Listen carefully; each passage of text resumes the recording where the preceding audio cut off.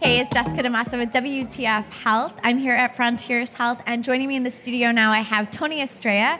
He is with a company called Teliosa, which does startup advisory and provides, I guess you're a board member, on some startups who are working on the Asian market. That's correct. So that is very exciting. You know, you're from Singapore, so that's in your wheelhouse, right? It is. All right, so tell us what's going on in terms of health technology and digital health in Asia. What's new over there? The entire region is going through this transformation where there's an acceleration in both investment as well as then corresponding startup activity throughout the region. China is leading the way. Okay. It's creating lots of growth across the country.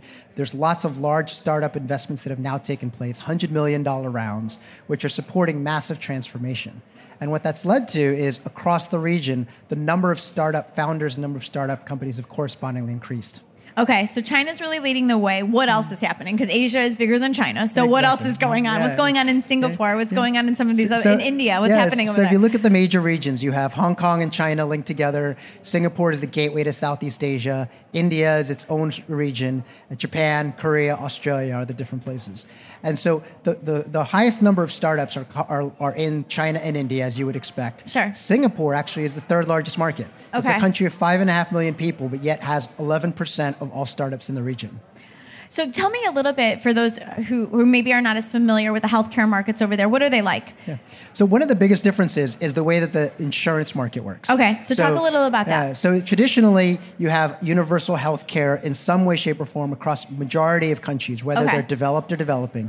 And that's supported by private insurance, but not in the same way that we're used to in the West. Okay. So rather than having medical reimbursement, you have a product called critical illness insurance, which looks like a life insurance policy, where the trigger, except that the trigger being someone passing away, is getting diagnosed, say, with cancer. Okay. And you get a one-time payout, and the insurance company then drops you as a customer and says, good luck to you. Oh my God. Yeah. Okay, so how's that working out over there? Yeah, well, this product has been around for 30 years, and it has filled the gap between public insurance and private insurance very nicely.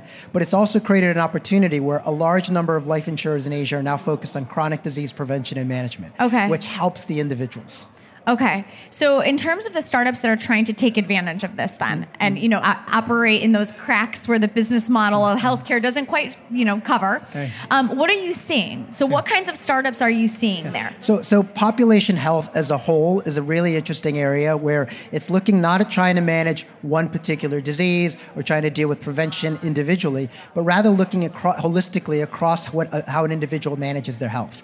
So again, a comparison to the West, we're used to in the U.S. employer-driven healthcare. Right. In and so Asia, I think of population health. That's what I think of, as managing an employee population. Right. But it's not that. It's actually managing like a population of people. Exactly. And so there's a company in Asia called CXA Group that is bringing that population model tied to employers to Asia. They operate today in 20 countries around the world with 600 companies today. And they're doing a lot of the same things you would see in an employer setting, which is try to gather information around the employee and then provide products and services. But what's different is that they're doing it using AI. Okay. They're using a lot of different data points that come not just from HRAs, but also blood tests, et cetera.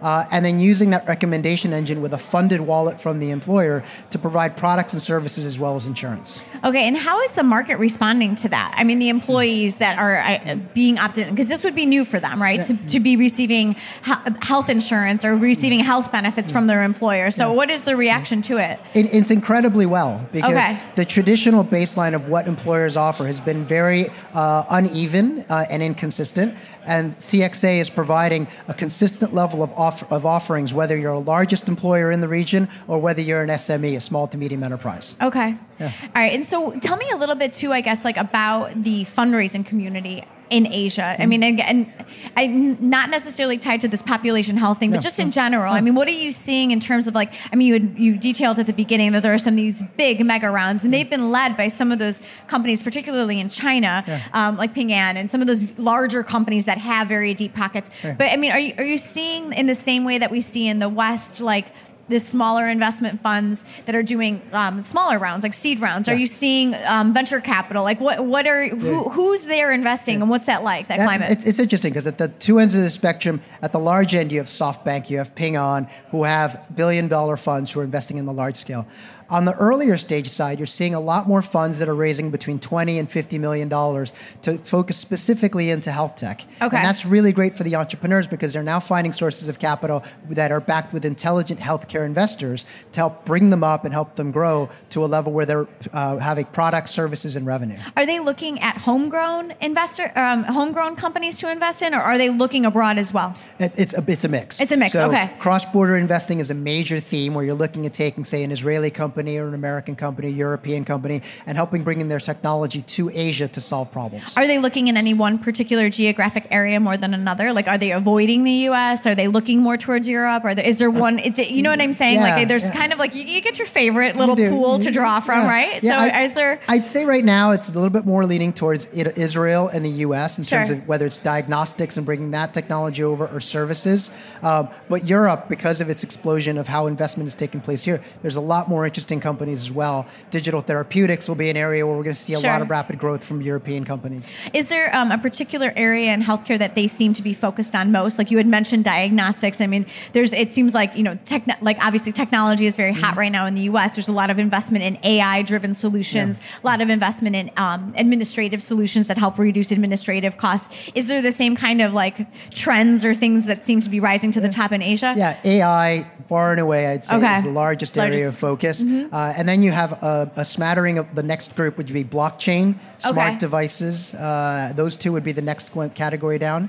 And then digital therapeutics would be the next one. What's happening in blockchain in Asia? Because in the U.S., it's kind of like, it was like hyped up last year, it seemed like, and this year it was like, okay, don't know what to do now. So it's finding a use case is what everybody keeps saying. Is it the same situation in Asia? Or? So Singapore, Japan, and China, I think, are the three markets where they've shown real progress in figuring out what are solutions that include blockchain in a meaningful way. Okay. So not for the sake of throwing blockchain into a business model, but actually using the technology in the right way. All right, and so they're doing well at that, you think? Yeah. All right, can you give us an example of one of the companies that you've seen that's doing that well? Yeah, so I'd say that there's one case study in terms of a use case. Using blockchain as a way to help deliver insurance and increase and accelerate the way that claims payouts are made in Singapore in a government sandbox where you have an insurer, you have the technology being used, and the end user is a mother who develops gestational diabetes. Okay. And that whole process is accelerating the way that the claim happens in a privacy-safe way, so you're managing user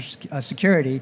And it's really, really an interesting case study that has a lot of press in the news. Yeah, that's one of those case studies it's like you wish would come to the U.S. It's like mitigating claims and making that happen faster and with less paper and all that stuff. Very cool. All right, Tony, well, it's great to talk to you and pick your brain about all of this stuff. It's like not often that we get to talk to an insider in Asia about the health community, the health startup community there. So thanks so much. All right, very cool. Thanks so much for joining us. I'm Jessica DeMassa with WTF Health. Thanks a lot for watching.